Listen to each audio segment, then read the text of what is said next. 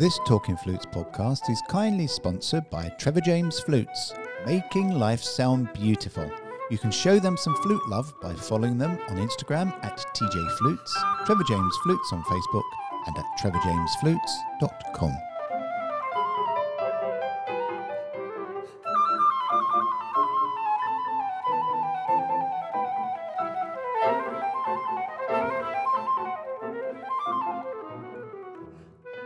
Hello, and this is Talking Flutes and another in our series, Food for Thought.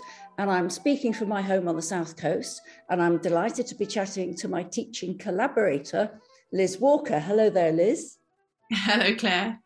Now, our Food for Thought series is like an open book, isn't it? Talking about all things fluty. But we're going to focus again today on teaching. And last time we talked about how we were never taught about how to teach the flute, and that we've learnt through years of experience. And so it got me thinking that maybe we should talk about teacher development in general, because although we're a business, we're individual or a business, we have no yearly appraisals or assessments like in business, and we need to work out how to sort of succeed at what we're doing. Indeed, and also how to set yourself up. I mean, maybe some of our listeners are sitting there thinking, actually, I'd like to start teaching. And what are the options? What are the things they need maybe to think about before sort of setting themselves up?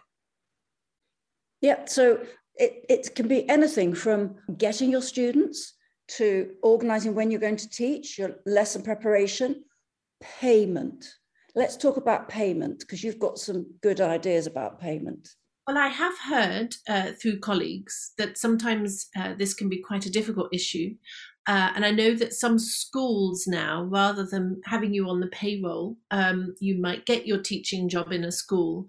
But in fact, it will be up to you to invoice your parents. And that can be difficult, because then you haven't got quite as much choice. Because what I was going to suggest is that actually you establish what works for you.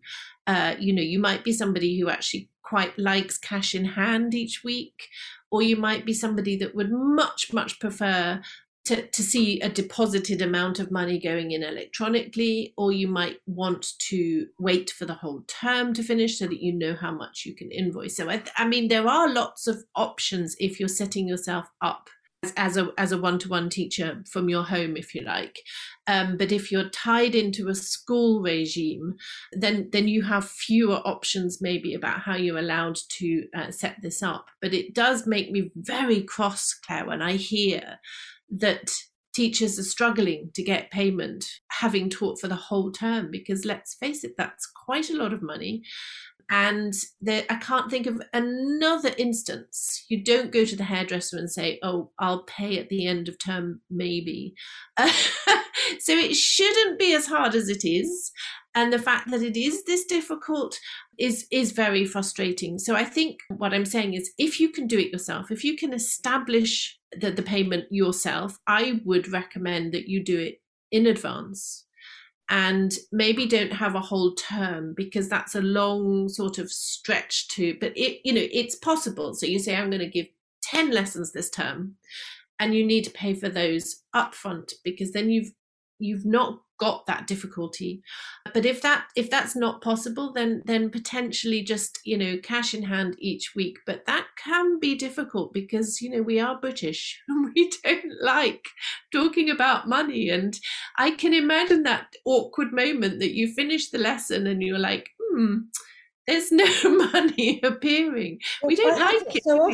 So often in my early teaching, even in my later teaching, it was private, and you finish the lesson and they pack up and they're going out the door, and I'm thinking, you've forgotten something. And you have to be brave and say, money? And it's so difficult. But I think in terms of invoices, all through my teaching career, I worked for places where you would have to then invoice, and then it would take months and months to actually get paid. And people don't understand that you have bills to pay, you have families to keep, mortgages to pay. It's so poor. Of course, nowadays we're not getting so much cash, are we? I mean, cash during the last few years has just gone. So it's generally going to be, hopefully, over the airways. I very occasionally go and have a session at the gym with a personal trainer. And I was with him on Friday, and I asked, because I knew you were going to talk about money. So I asked him how he works out for the money. So what he does for me is he invoices me for 4 sessions at a time. And then we book the sessions, which might go over a few months or a few weeks. It varies. Yeah. And I said, so what happens if, he said to me on Friday that someone had just cancelled. I said, well, what happens? He said, well, if they really can't help it, like they generally overslept or they've suddenly woken up and they're ill, I will try and reorganize that session. But if it's just through lack of attention, then I will charge for it. But 24 hours before notice, he will not charge for it. The people he's teaching or coaching are knowledgeable about what he's doing and the fact that that's his business. And they generally don't let him down. But in our business, they can let you down. Yeah. Especially as I don't think all parents realise that what you do is your job. So they think, oh, can't quite get there, don't worry about going. Or at school, if the kids just forget to turn up, or they forget their flute, or they forget their music, and they think that then they don't need to pay for that lesson. You have to put down your ground rules at the beginning. I mean, some people do contracts. I don't know whether you've ever done that. I've never done contracts, but I have always, it's actually a long time ago since I regularly did home from home teaching, but I always established, I think, a sort of pattern that they would pay upfront for 5 sessions. And providing you keep a register, and you've got to really, I'm horrified that actually I didn't used to do that, but it's crazy if you don't, because you think you know that you taught them that week, but actually you must write it down, and you must be really, really organized so that you can say, yes, I've taught those 5 lessons, and then invoice for the next 5. I used to do it in 5 just because I would get lost otherwise. Yeah. But I think it's really important to have that payment up front, and then you can say, you were ill, you didn't come, but you've paid for that lesson. And I think, establishing that sort of discipline and as you say, sort of having a cancellation policy, and maybe write it all down. Make sure that when you start with a new student, you've got a piece of paper where you have it all written down, transparent, black and white. And I'm sure that the best system would be to pay in advance, because then you don't have all of this difficulty. And with BACS payments, that just should be to our advantage. You've paid, so you have the lesson. You haven't paid, so you don't. And then you haven't got that awkward moment. You're absolutely right. Just occasionally I teach, somebody very occasionally at the end, and they come in with cash, and there is always that incredibly embarrassing moment as they leave. With BACS, it makes it easy. That didn't happen when I was teaching privately. No. But I think so. You would write out your terms and conditions and give that to new students so they'd know exactly what was expected. Yeah, and I think expectation is the key word here, isn't it? Expectation, and again that organisation. Make sure you've got your own register. It's such a simple thing to do. But as vital, so that you've got no sort of doubts as to when you taught somebody. That helps create this professional field, because that's what we're doing. It's our profession. Exactly. We have to work out how to succeed, how to be a successful teacher, rather than just leaving it to luck. And illness is such it's such an important issue right now, because we've all been coping with COVID, and again having that established. If you're ill, how much notice do you give to your pupils? Could be adults, or if they're ill, how much notice do you want them to give you? You don't actually, I've heard that so many times of you, Claire, that a child's off school ill, but they'll come to their flute lesson. I think it's also important to write out in those terms and conditions, the T's and C's, please, if you're unwell, don't feel obliged to come. Yeah. to your flute lesson, because that's the quickest way of these illnesses spreading, of course. Yeah, so that's all good stuff. Now, the other thing that just came to mind then, in terms of we're talking about, that's all part of developing as a teacher, of course. There were 3 wonderful books I read which really helped me with teaching.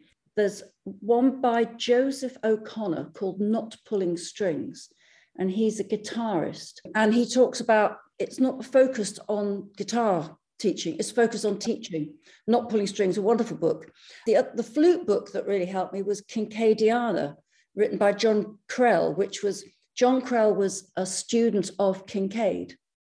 And then he wrote down all the teachings that he heard during his lessons and classes of Kincaid. And it's called Kincaiddiana, that's wonderful.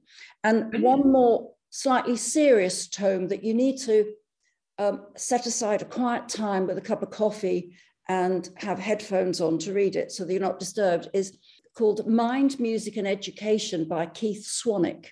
So Keith Swanwick is a very renowned professor, and he's written a lot of books, but that particular one is just so interesting, and it gets you creative juices. All those books get your creative juices flowing. And I think when you're as a teacher, we don't get, generally speaking, as a private teacher, we don't get yearly appraisals. We don't have a career plan as such. We can't get promotion. So there are various things I say. I used to do an art of teaching course at the Royal Northern and at the Academy. There was always this assumption that you had to teach. So don't assume you have to teach. And that if you couldn't play, you had to teach, which was a really bad move. So you teach because you want to. And I'd always used to say, okay, so find out who's teaching now, who wants to teach, who are you teaching, why do you teach, and what do you teach? And to get people thinking about their process. So you have to think about this as a business and how you're going to progress your business and how you're going to achieve, because no one else is going to do it for you. So, and that's the bottom line. As a private music teacher, you're on your own. You have to develop your business. That's all very good advice, and I totally agree with you that there's no expectations that you should teach. And I think some people go into teaching when you need a little bit of extra cash. It's something that you can do, but if you feel that it's not something for you, then do something else. On the other hand, I think there's also some interesting courses now that, again, they didn't exist when I was setting out, but there's a certificate for music educators that Trinity College do, and Associated Board. They say that they're designed to support inspiring strategies to overcome barriers, and they draw on a range of musical traditions, cultures, and practices to break down the barriers to musical learning and look at the diversity, the equality, the inclusion, and discrimination. That's just some of the bullet points that they say on those courses. I used to do the Associated Board. I was a mentor on the first year. It was an incredible package, and I'm sure it's changed and developed a lot. That you would meet on 3, 4, 5 times a year for a weekend. I was the mentor for the wind. So I had flute players, yes, but I also had a bassoonist and a saxophonist and a clarinetist. So when it got to the nitty-gritty of talking about reed making, because they would itemize all the things you had to talk about, it would, of course, be impossible. But it might have changed. But you went out and you listened to lessons and you videoed lessons. You observed a lot of their teaching, and there were a lot of projects to be done. It was a really good grounding. It made you think about everything to do with teaching. The other one was the Reading University used to have a teacher development course, because again, I wrote the coursework for 2 of their modules there. I don't know whether they're still doing that. I don't know. I mean, I know that the Guildhall School of Music and Drama are doing wonderful coaching and mentoring courses, which I know musicians have been on, friends of mine, and that can be a really interesting way of sort of maybe opening up your ideas for teaching on courses and bridging that gap between the potential and the performance. We have a very good course there. RCM has got the Centre for Performing Science, where they're looking at the key aspects of performance, but also musicians' health, well-being, development, and effective learning and teaching is all covered in those courses. I mean, they sound quite sort of intense, and is your daughter doing that's this? what my daughter's doing. Yeah. We were talking earlier about we should get your daughter to come and chat with us about the course. So I think that would be wonderful. Sadly, she doesn't start until September, but she obviously knows a lot more about what the course involves, and it does sound really, really interesting. And I think if you have maybe you are like she is at the end of her sort of performance stage at music college, the next thing to jump into is maybe looking at the more advanced side of the psychology of teaching, because one thing I do know as a one-to-one teacher in a school, you're dealing with children if you're in that sort of field of teaching, at a very key stage of their development. And our role as a one-to-one teacher can sometimes be greater than the teaching of the flute. Absolutely. Because we are coming across, many of their sort of health and well-being, and to have a little bit of guidance in that. Sometimes I have felt a little bit out of my depth. And of course, in a school environment, you can always get help and flag up somebody that maybe you're feeling you're a little bit out of your depth with. But if you're not in a school environment and you've got, children coming to your home and you're worried about it, those pathways to getting the help that you need, if you detect that there's something that maybe is of worry, can be a little bit more difficult and challenging. So probably the only time they have a one-to-one. Because at school, you're always in a big group. So, and that one-to-one is so important for them to be able to sort of open up. And part of that lesson that we talked about, lesson preparation, is how are you? How's the cat who was ill last week? How's grandma who wasn't doing so well? Whatever it was that they feel that you're invested in them. Because as a teacher, you have to show that investment. I think increasingly, I believe that, Claire, that, yes, you've got your own, ambitions for your students, of course, but they are people, and they may have some really traumatic occurrences happening in their lives, and we are one-to-one, and it is a golden opportunity in a way to be there for them if they do have a need. It may be that you're the first person that they actually talk to about something. Yes, and I think the more knowledge you've got before, or as you journey as a teacher in just basic pointers that you can detect that maybe this is abnormal, or this needs a little bit more extra help, the better. So I think I'm very intrigued to see how my daughter develops through doing this course at RCM, because I think the psychology of being a musician and of being a teacher is really, really key, actually. Absolutely key. I mean, I'm in the process of trying to write a book about teaching, which is so hard. So getting this balance between informative, kickstarting sort of creative juices, but not being dogmatic. And the whole thing about the psychological aspect of teaching and the mental aspect, how you relate with your students and how you allow them to open up and allow them to feel safe and improve and getting the balance right.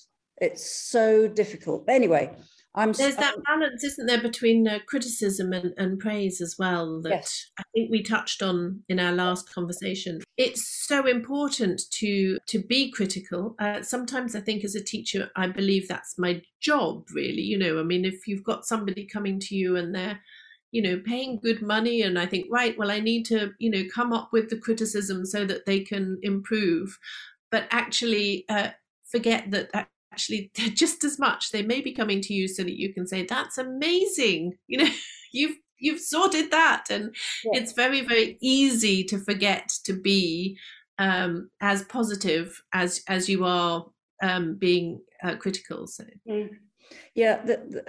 it's very tricky, isn't it? I mean, I've come across many teachers over my many years of teaching. They know what they're going to do within their lesson, regardless of the student. And they just go, oh, that's good. Let's go on to it. So, yeah, that's sounding nice. Let's do the next movement for next week and all this sort of thing. And it's just good. And it's not well done for trying that, but we need to work at this. Or asking your student, what do they think?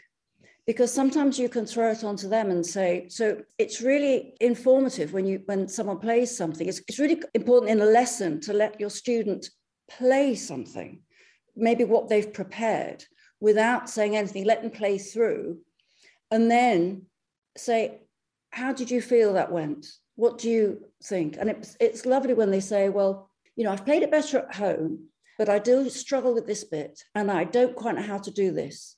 But I think that I phrased it nicely, or I played it in tune, or whatever they might say. And then you can go, absolutely, well done for doing that and that. And we need to work on the pitch control for this, or we need to work on the breathing, or whatever it might be. And to sort of sometimes throw it back to the student, so you allow them to be part of the process, this two-way process, the two-way rapport. Rob, we did talk on our last session about certainly when I was first learning, that you didn't speak. You just listened. You didn't question, you just listened. And now I say to all students, question. If you're not sure about something, ask the question, because that's what the teacher's for. The teacher is to enable that, and that's the key. So you've got to be able to ask the questions. And they need to be able to, you certainly threw that one at me last time, Claire, was, we want them to be able to do it without us. Yes. We do want them to be in that stage where they're questioning what they're doing, so that they can make the decisions on what needs to be done next. And I think that's certainly going to help enable that, because that's the sort of process you want them to be doing each time they practice. I was going to say, you need to be your own teacher. And that if I say anything, it's not a surprise. You say, look, if I say to you, every time you play a top E, your left eyebrow goes up, you should say, yes, I know, I've seen it. So just the other thing they can do, or you can do within a lesson, is to record and listen back together. And then you can say, what do you think about, how do you think that went? Yeah, really good ideas. I always think with people, I know a lot of very keen amateur adult musicians, including my husband. And I think one of the things he lacks by not having lessons, because he hasn't had lessons for years, is ideas of new repertoire. And I think that's so key as well, to be, and that's the joy, I suppose, of our creative ability as teachers, is to know what's the next method, or what's the next study, or what's the next piece that they can go to.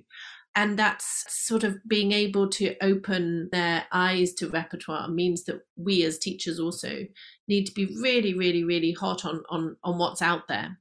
And of course, we've got so many choices, and yet at the same time, we're quite limited with our repertoire. But I've just been listening. In fact, it's on right now, of course, because we're recording on this on the same day as the BFS competition.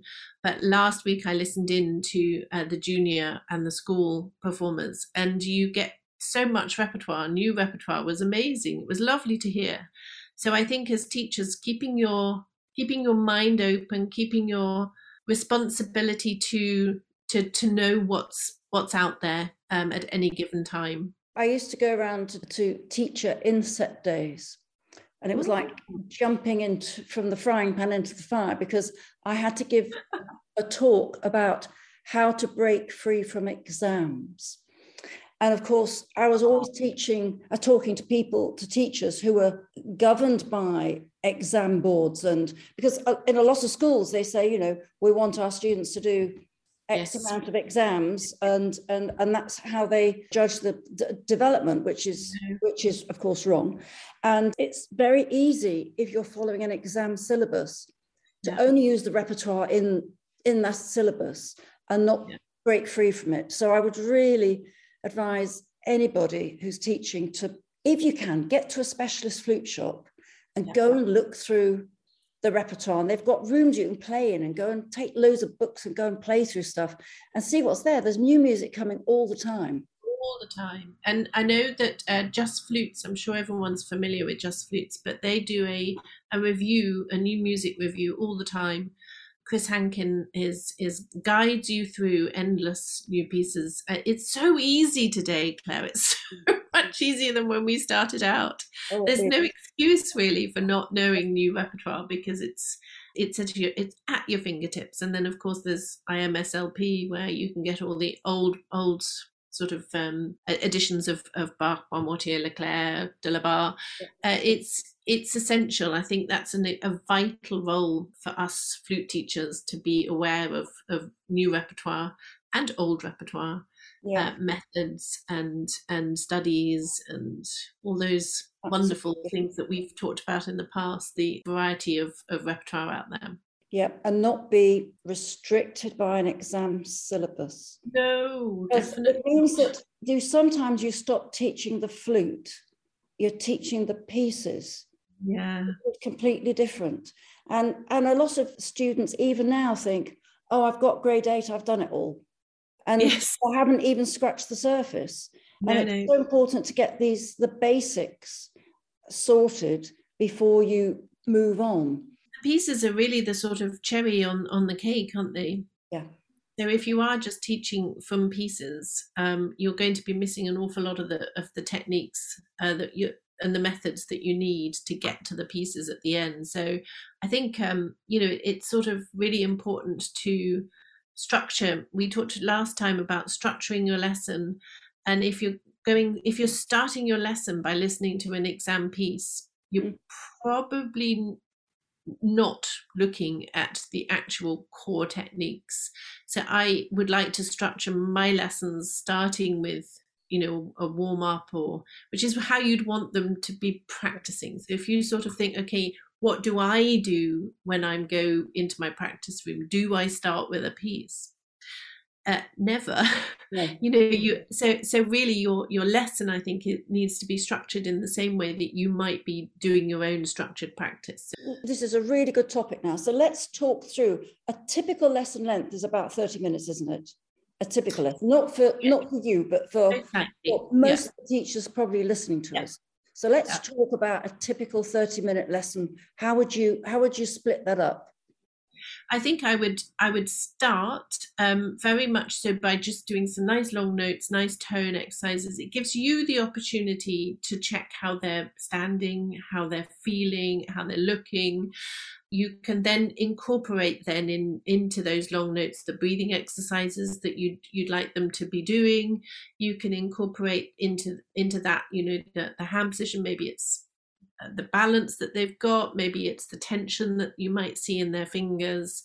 So that gives you a lovely opportunity to just get them blowing and playing. And then whatever scale patterns, or breaking it down into, maybe it's a study, maybe you're looking at articulation. So it depends on where you've got, what aspect in that student that you're trying to look at, and that would come in your lesson plan. Hopefully you've got a little bullet point for this student. Okay, this student's struggling with little finger position, or is the student struggling with playing in different keys, or this student needs to help with articulation. So whatever bullet point that you've written down from the previous week, just start incorporating that in after you've done the warm up. And only then, if that's all covered, would I then go on to the pieces. Yeah, it's interesting. You talking about, you might, that someone might be struggling with maybe little finger position. And that's where the notes that we make as teachers are crucial, so that you can say to your student the next week, oh, your little finger's looking a lot better. It looks like you've moved forward. And they know then that you're, again, that word, invested in them, and that you know what you've asked, and that they know that they've done something, they've improved. And that's where the praise comes from. And we need to be accountable. And so that's why we need to know what we've taught, and then how we move on from there. I suppose the only thing I would say in terms of this 30-minute lesson, which is totally adaptable and flexible according to what happens on any one day, I like all students to have one little phrase, low register phrase, that they love just to pick up their flute and just play. Very slow, not complicated. So it's a tone exercise, but with a tune. And so they can feel where they are. I used to do it maybe It could be Fori Pavan, it could be, anything like that. And then you can sort of, like you said, check on what they're doing. And then, okay, last lesson we talked about this, that, and the other. How have you got on? Should we hear what you've done? And then something old, you say. And then you could think about something new. So you might introduce something new. And all depending on the time you've got. There's got to be a little bit of room for technique. So like you said, it could be scales. I always say that scales are the most boring thing you can play because it's a sequence, and there's lots of sequences that are scales that are maybe a little bit more interesting, but that depends on the age group. So probably the younger the age group, the more little sequential patterns of scales, and the older and more advanced, hit them with it. You need to be able to expand this advice to whichever level you're going. Whichever level, which is what we haven't really discussed yet. No, we have, but I think it's sort of, it's very, very important to that I'm hearing from you. And I think what I was saying is that organization that as the student walks in the door instantly where they're at, because you've written it down. And that can be hard in a 30-minute lesson to not only deliver that lesson, but also make enough notes yourself so that next time they walk in that door, you can remember them. And I think it's really, really, it's so challenging, isn't it? Depending again on how many students you might have. But, if you've got 20 students coming at you with 30-minute lessons, it's huge. And then, of course, you're going to leave that teaching and go off and do whatever you're doing in your life. So unless you've made that little, it doesn't need to be much, but you need to make sure that when you've finished your teaching, you've got enough notes written down that you can pick it up the next week without looking at them and going, who are you? What did we do last week? Yeah, I find that the more advanced the student, the more they try and get around maybe doing something that maybe you might have mentioned the week before. So you might have worked in depth at a movement of a particular piece and say, well, continue this next lesson, and they come with a completely different piece the next time. You say, hoping that you've forgotten. Yes, but I've got it written down here, you see. Yeah, exactly. So important to encourage your students to write down what they've done as well. Before they leave the lesson. Yeah, we haven't talked about either sometimes playing with them, maybe in duets, or play some music to them, because sometimes it's good to experiment with different styles if you feel you're getting a little bit stuck. Now, I always say with teaching, it's do as I say, not do as I do. But if you can it's lovely to play duets. I think so. And you sometimes when I, certainly when I started teaching, I used to feel a bit guilty if I just played a duet, thinking that I was cheating in some way. Yeah. But actually, of course, it's so not cheating. I think we forget how good we are. In their eyes, we are the inspiration, and that's why they've come to you for lessons. I think it's incredibly important to play duets. It's so important for intonation. It's incredibly inspiring for them with tone and musical interpretation. But the only thing I would say, regardless of when you start, I happen to start at 8 o'clock in the morning at Wells Cathedral School. I do not go and start at 8 o'clock. You have to be in that room to warm up yourself.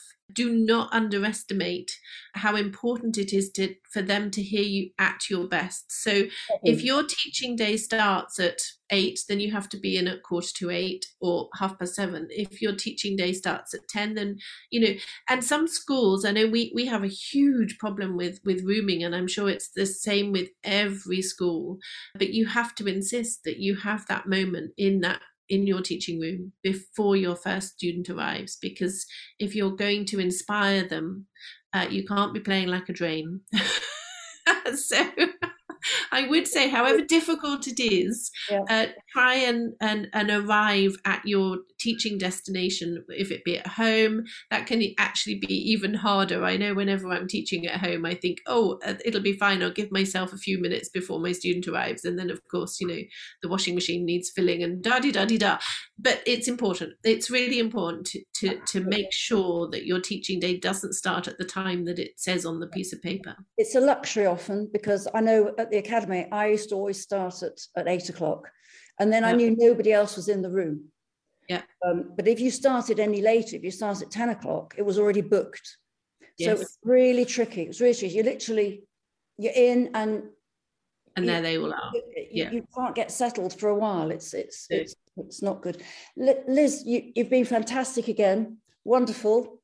Love all the advice. We've got a lot more to talk about.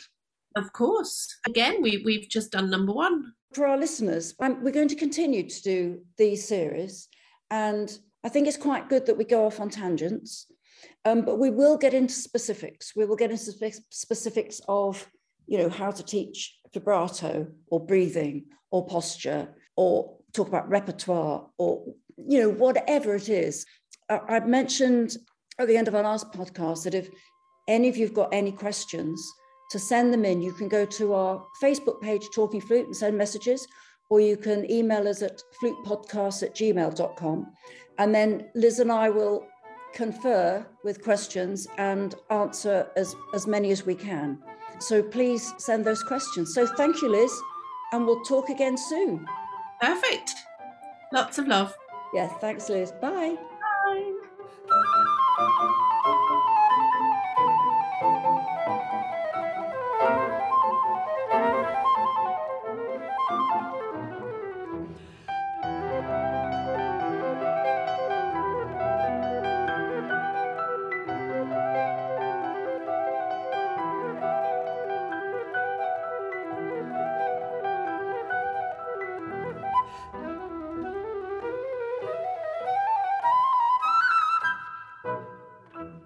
Talking Flutes and Talking Flutes Extra are podcast productions by the Trevor James Flute Company.